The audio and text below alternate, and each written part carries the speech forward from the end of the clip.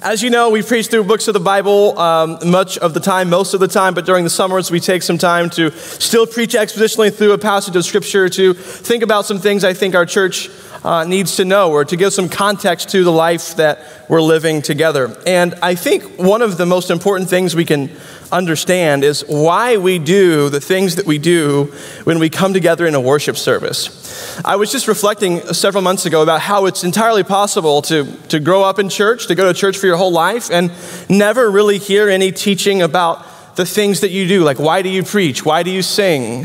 Why do we do creeds and the Lord's Supper and these other things? But why do we do these things that we do when we gather for worship? And so 2 weeks ago, we laid a foundation with a healthy biblical theology of worship. Worship remembers, rehearses, and anticipates the story of God.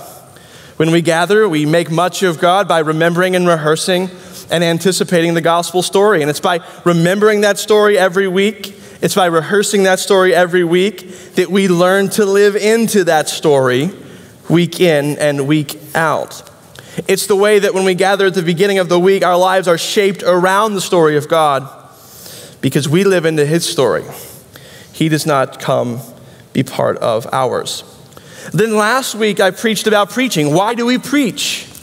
We preach to exalt Christ. Paul says that the Greeks want philosophy and the Jews want signs, but we preach Christ crucified. A stumbling block to both, but the wisdom and power of God.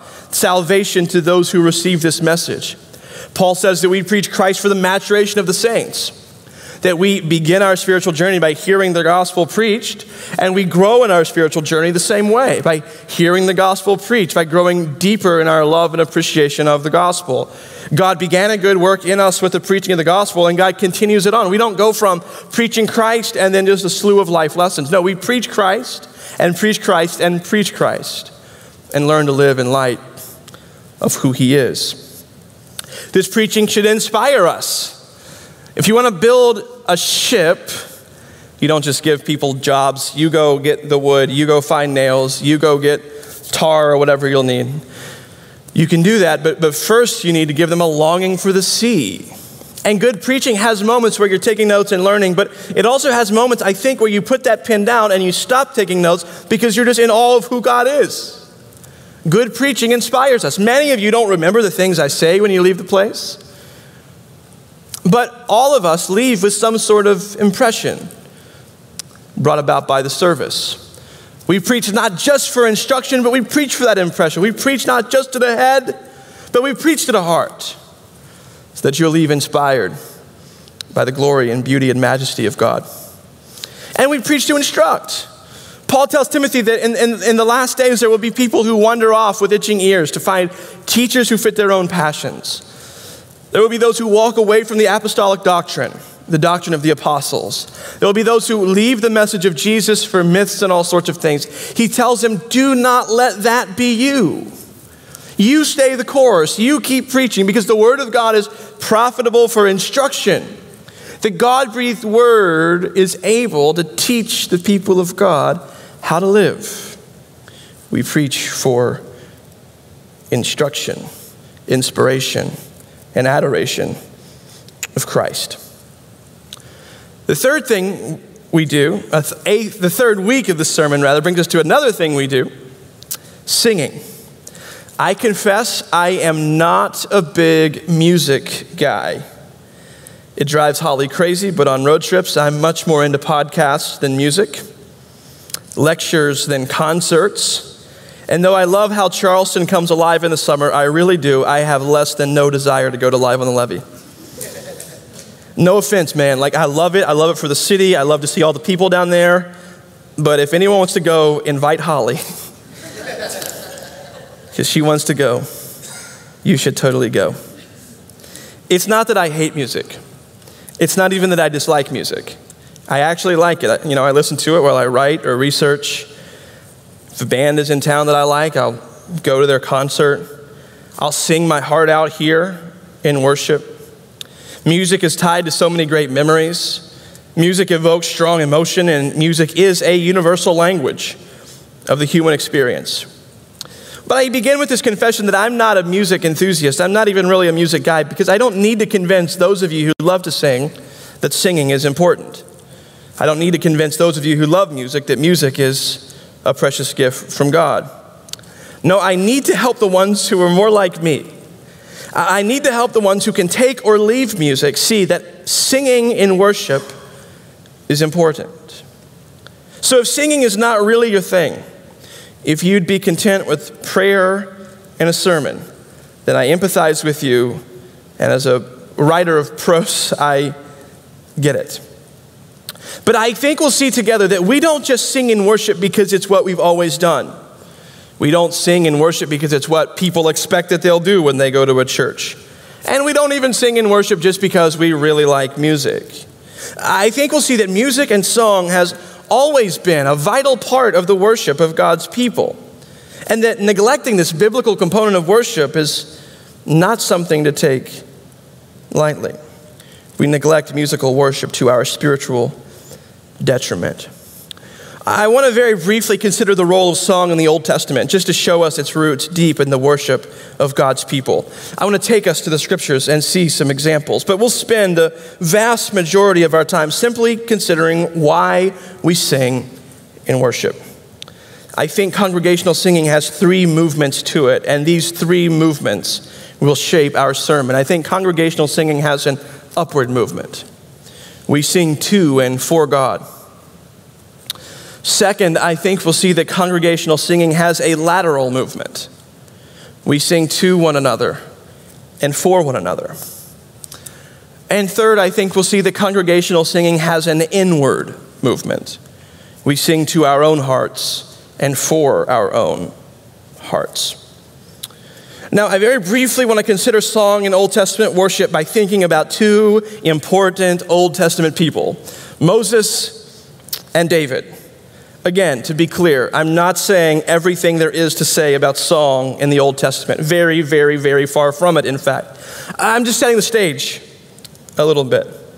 So as I implored you last week, bring your head and bring your heart to the table, and let's feast as a family on the Word of God. We'll get to the scripture on the screen in a little bit, but let's lay some background work in the Old Testament. Let's consider song in the life and ministry of Moses. We see two significant songs in Moses' ministry. The first I want to note is in Exodus 14 and 15. In Exodus 14, you may remember the story, God splits the Red Sea, making a way of deliverance for his people and destruction for their enemies. He pulls the waters back, the people of Israel go through, and then as they're being chased by the Egyptians, he brings the wall down, the invisible wall down, and the people are destroyed.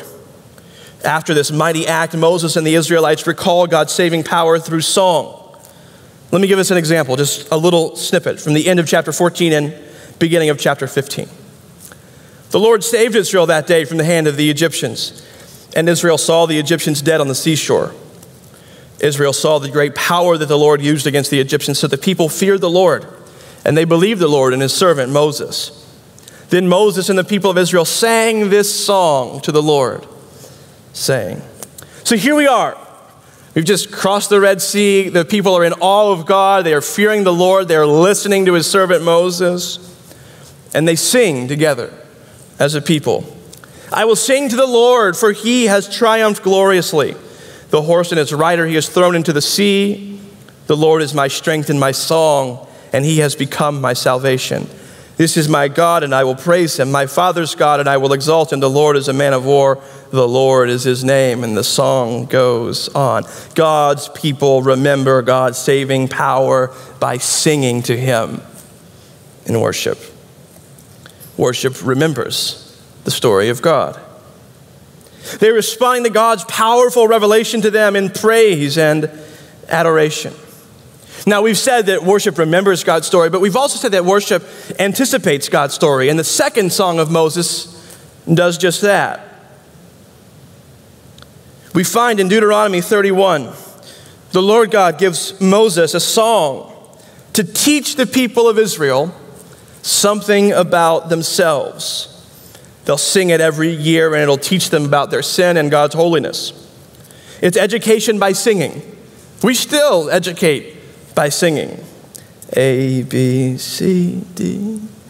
We sing the ABCs we learn by singing.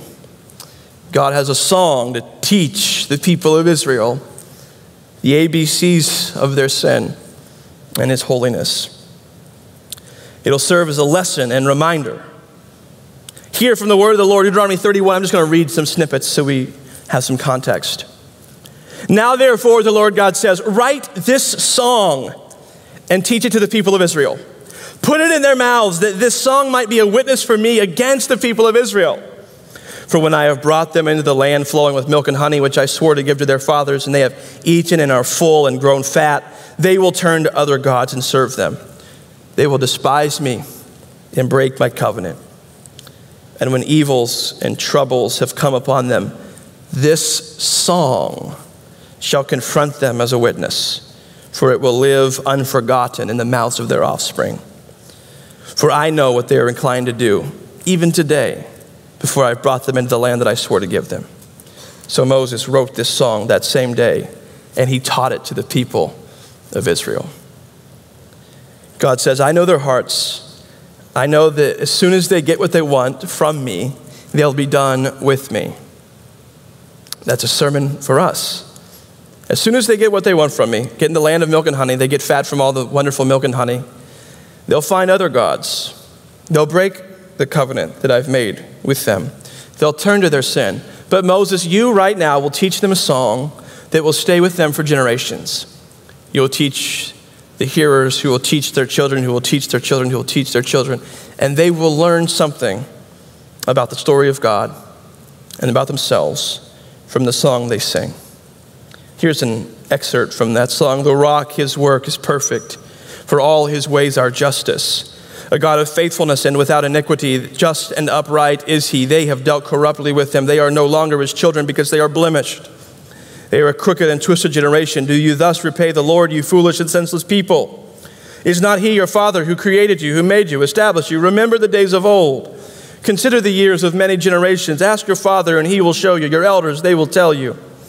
When the Most High gave to the nations their inheritance, when he divided mankind, he fixed the borders of the peoples according to the number of the sons of God. But the Lord's portion is his people, Jacob, his allotted heritage.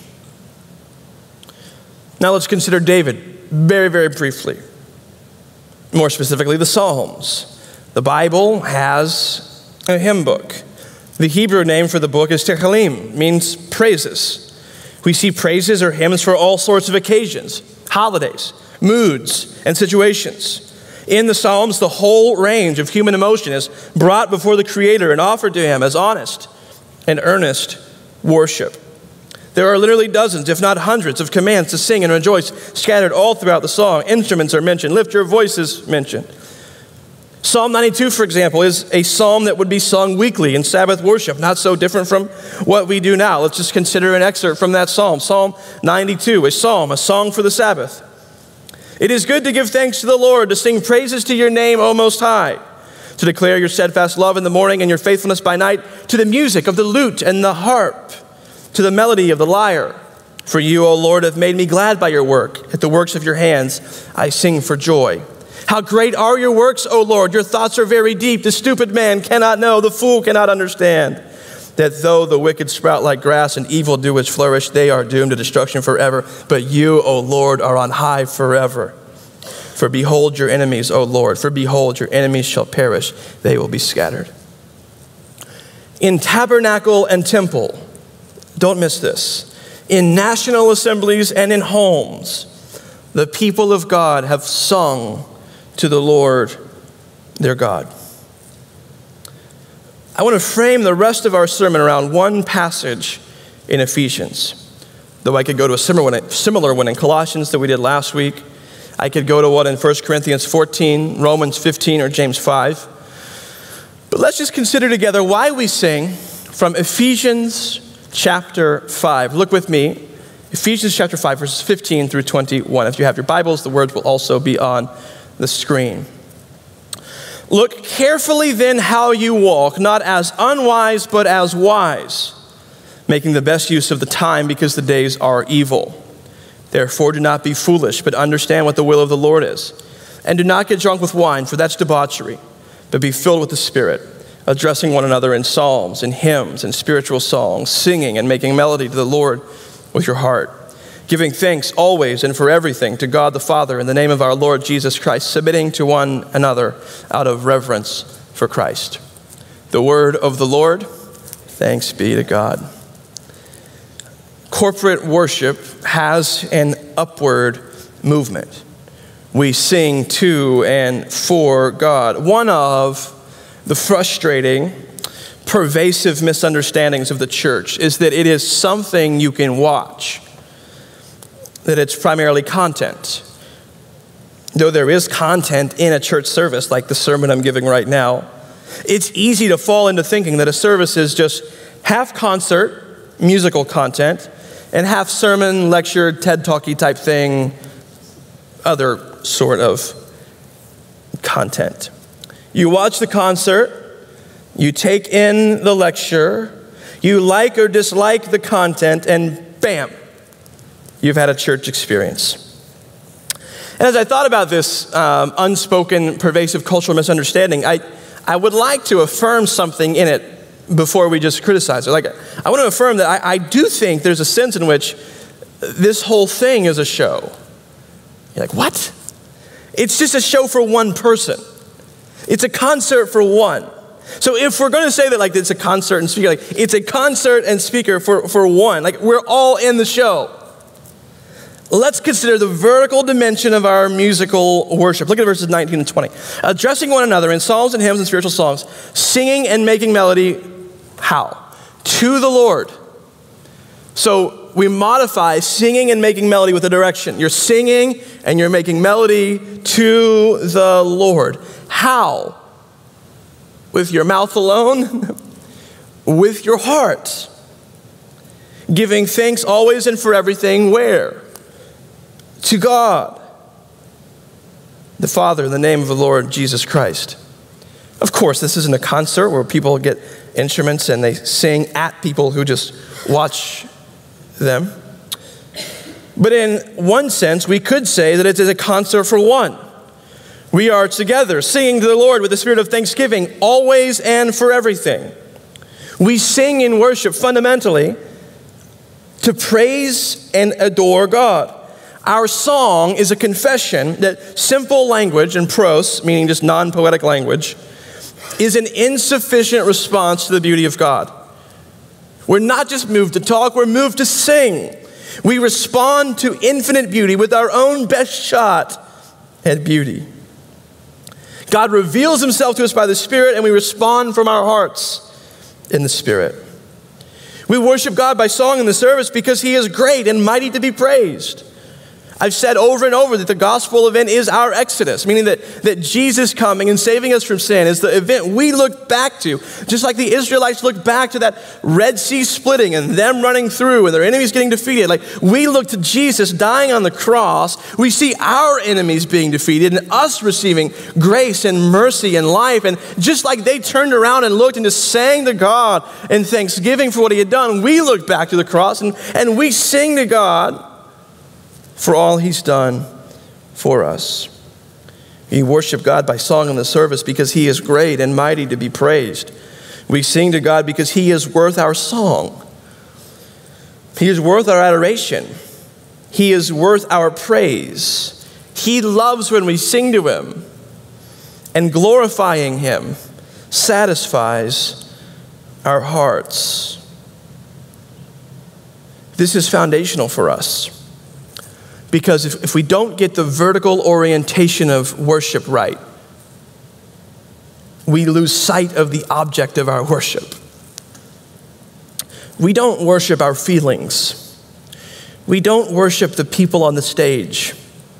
And that's somewhat laughable, but there is a sense in which you can idolize like your church and all these sorts of things. Like, we don't worship that. Like, we worship God. The point of people on the stage is simply to help us sing beautifully together to the Lord. More on the together part in just a second. Our focus when we sing is heavenward. It's Godward. Brother, sister, we sing to God because he commands it over 200 times in the scriptures and because he desires it. Now you might say, I'm just not a good singer. Listen, you were probably right. You're probably not a very good singer. You might be. But let me ask one simple question to you who says, I'm not a good singer. Who gave you that voice? Yeah. Where did that voice come from? He knew you couldn't sing before he commanded you to sing. Your voice may be bad, but when it joins the voice of all the saints around the world and comes before the Lord as a sacrifice of praise, it's beautiful.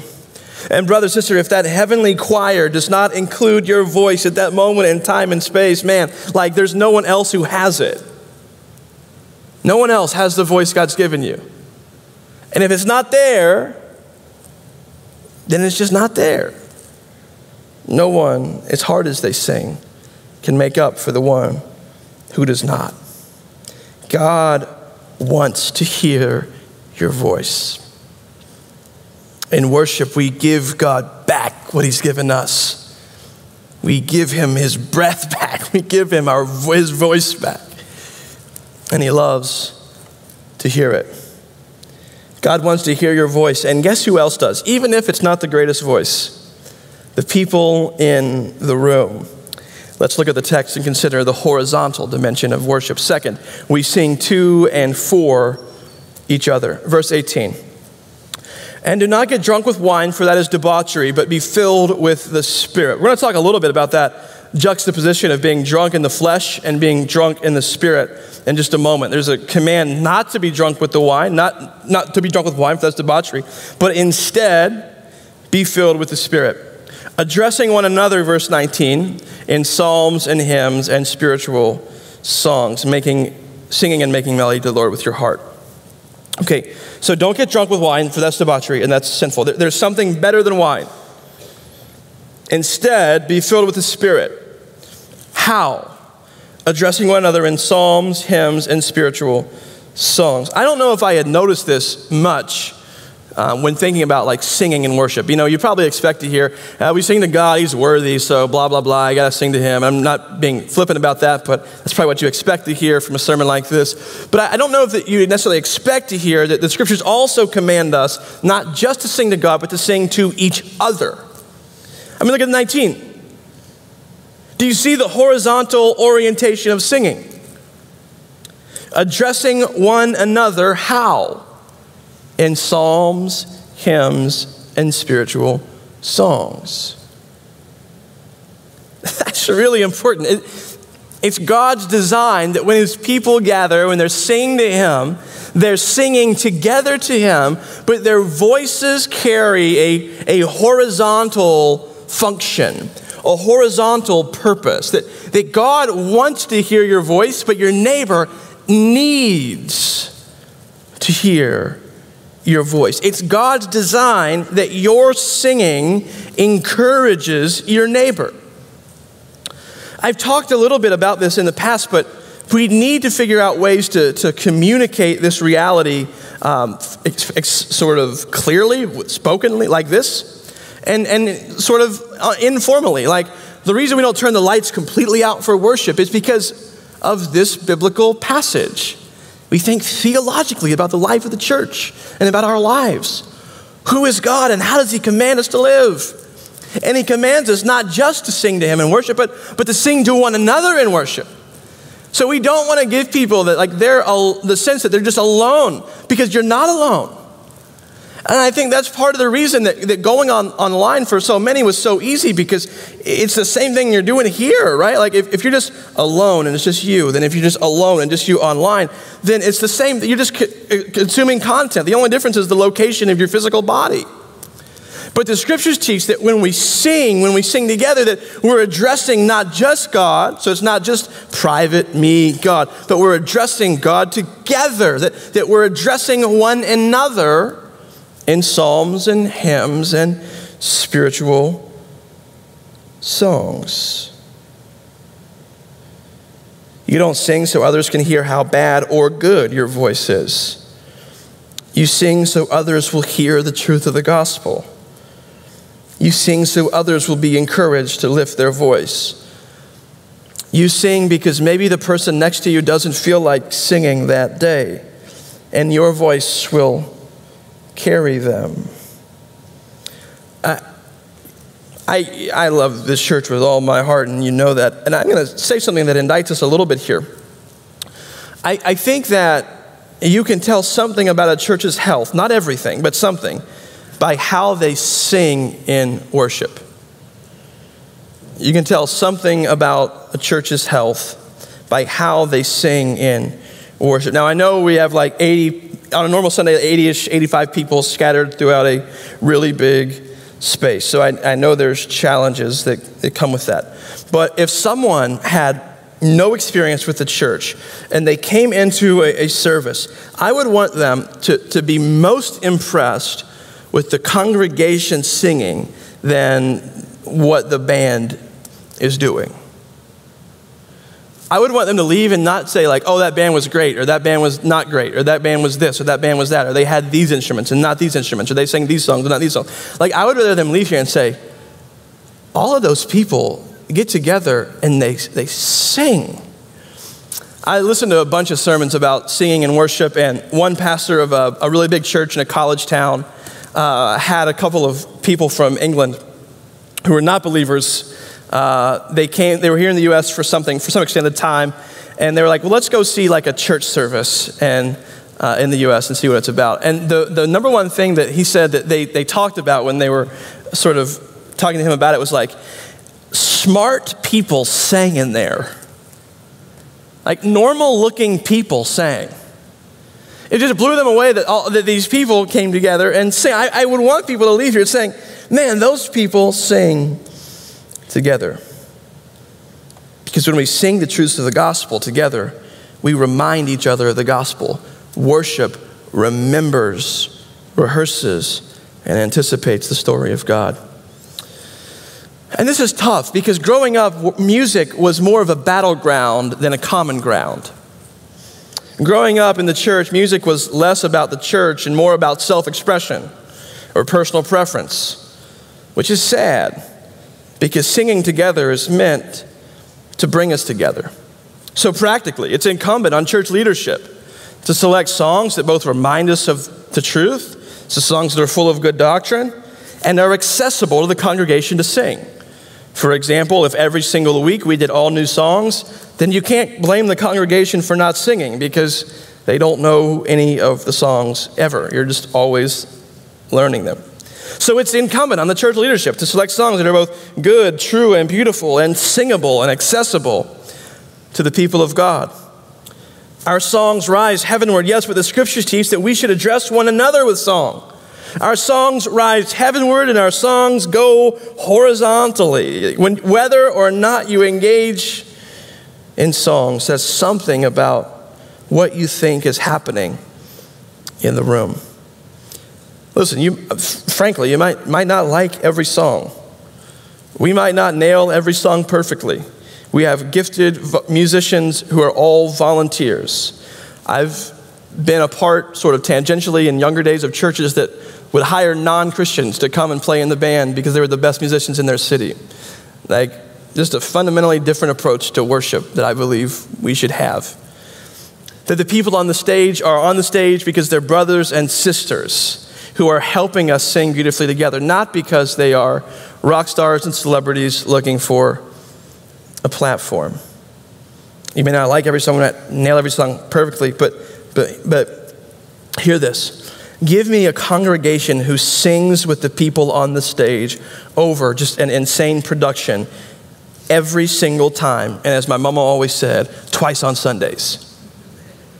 All right, give me a church that sings from their heart with thanksgiving to God. Their voices rise heavenward to the one who gave them their voices, and their voices ring out horizontally to their brothers and sisters who need to be reminded of the truth of the gospel and the beauty of the gospel by song.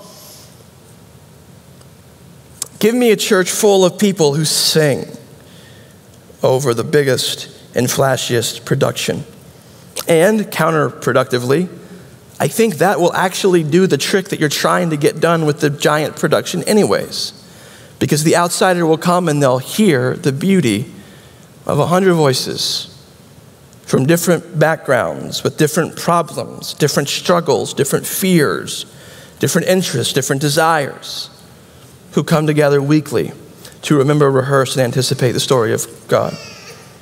May this place be filled with the praise of God coming from the lips of the people of God, and may that move you deeply. Let's finally consider the inward movement of musical worship, the third and final movement. We sing for ourselves. Music speaks to our hearts. God designed it that way. I talked last week about preaching to the head and preaching to the heart. Please go watch that, by the way, if you missed it. That's true too with singing. Singing engages our brains and singing engages our hearts. I alluded to this earlier in the sermon, but music is sticky. It helps us remember things. I use the ABCs, and it helps you remember prepositions. Aboard, about, above, across, after, against, along, among, around, at, before. I know all the prepositions, man, from 6th grade because of a song. Not all the prepositions, but I know a lot of them. Jan Dills. She won't take no for an answer. You know what I'm saying? Bobby Warner, now's the time. Call 3, 4, 5, 6, 7, 8, 9. B-A, Ballard Sausage, double L-A. Anyone Ballard Sausage, remember that one? People pay people a lot of money to come up with jingles because they're sticky, because people remember them. Something happens. I'm not going to pretend to explain how brains work. I watched some sermons and the pastor spent 30 minutes talking about how the brain, I'm like, you don't know how the brain works. I mean, I don't know how the brain works very good. I'm a theology guy. I'm not really a medical guy. But I know that what happens somehow is that truth is internalized when we sing.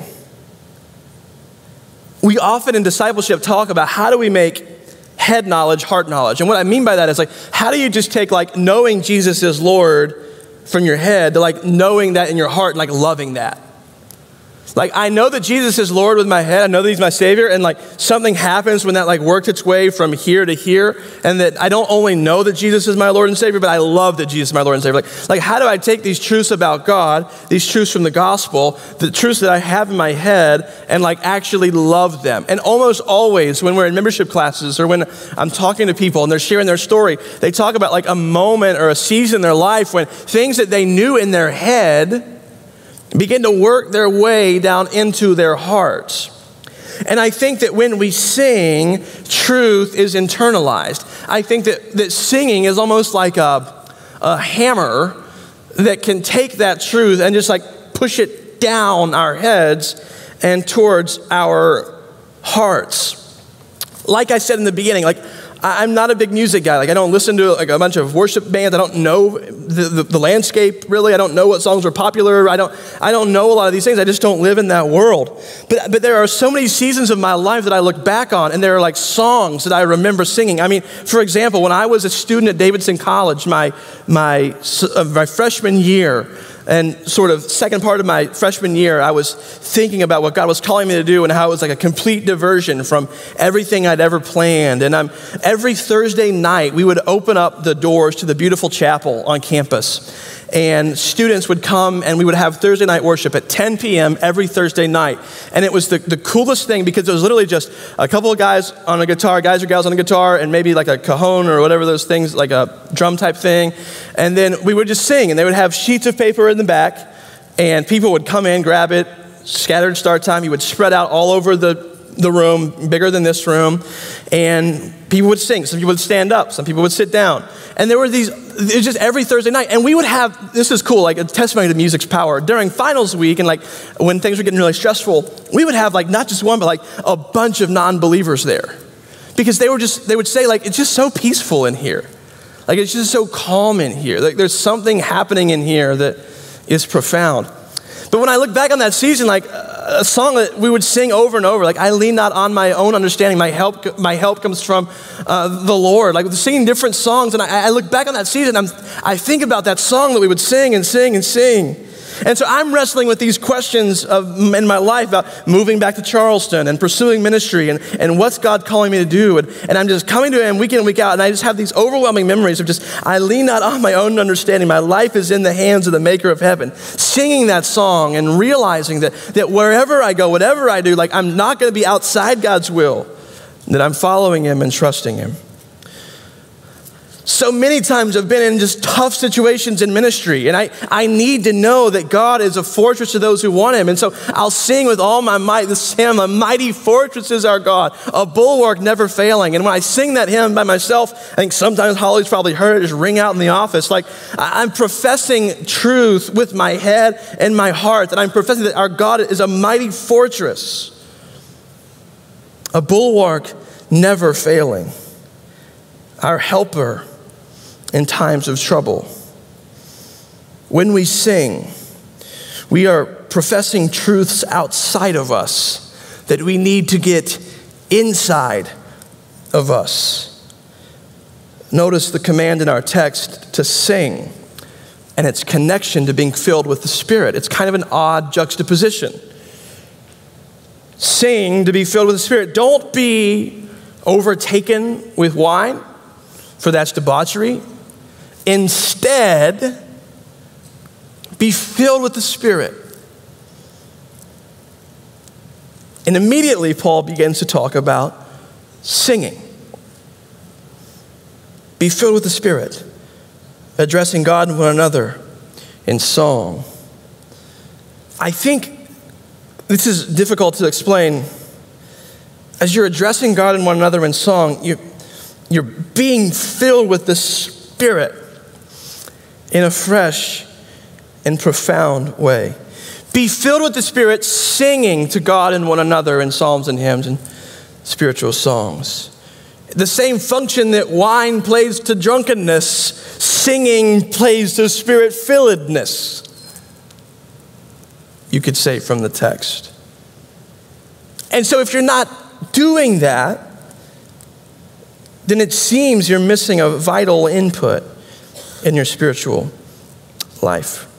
Worship team, come on up. I am finished. Singing reminds our hearts of truth we need to know. Singing takes what we know and moves it to our hearts. Sometimes we cannot talk, but we can sing. You hear stories of people on their deathbeds singing hymns to the Lord. What will be the song on your heart that you sing when even you cannot talk? I need to sing. And in some ways, this is not the most profound point of the sermon, but I think singing keeps us honest. And here's what I mean. It is really hard to sing with a full voice and an unclear conscience. It is really hard to sing with a full voice and an unclear conscience. You never feel more like a hypocrite than when you sing to the Lord with all sorts of sin in your heart. So sing for your soul. You remember in Deuteronomy 31, God says, when these people sing this, they'll be what? Confronted by their sin. And so that, I mentioned a moment ago, it's hard to sing and know you're just not there. If that's you, if singing for you is something that, man, I was singing with my voice, but I know what I was using that for yesterday. I'm singing with my heart now, but I know where my heart was last night, earlier in the week, where it will potentially be later. I have good news for you. In worship, we remember, rehearse, and anticipate the story of God. We reflect together on the grace that has been shown us by Jesus the Christ. We let the Word of God dwell richly among us by preaching it, by singing it, by confessing it in distilled form, its purest doctrine, its most central truths. We preach the Word and we sing the Word. We let this truth dwell in us richly through songs, hymns, psalms, spiritual songs, old ones, new ones that we'll introduce in the future as we continue to grow into who we're becoming. Brother, sister, we're still very much in building mode. Congregational singing has an upward movement. We sing to and for God. We give the voice back to the one who gave us a voice. We give him praise and glory because he is beautiful and majestic, and we respond to beauty with beauty. Poetry is the language of the prophet. And congregational singing has a lateral movement. It encourages the saints. It lifts us up. It's like we're singing together and we're going to fight. It's like that feeling you get when the Mountaineers win and you're singing Country Roads. Like it just fills you with pride. Something is happening. It's the song that you sing as you march to battle. Like it fills us together, unifies us together. We sing to and for each other because we need to hear these voices. If we can sing, knowing all we've been through, if you can sing, if he can sing, if she can sing from all she's been through, then maybe I can sing in the darkness of my life too. We sing to build each other up. And we sing for ourselves. We sing to our own hearts and for our own hearts. We sing to remind our souls of what we forget. We sing to move truth from the land of logic to the world of beauty. We sing to love. We sing for our souls. Let's pray.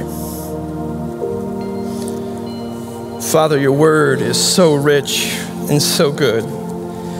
As we reflected last week, your word is alive. It's sharper than a two-edged sword. It cuts to the divisions of the heart and soul.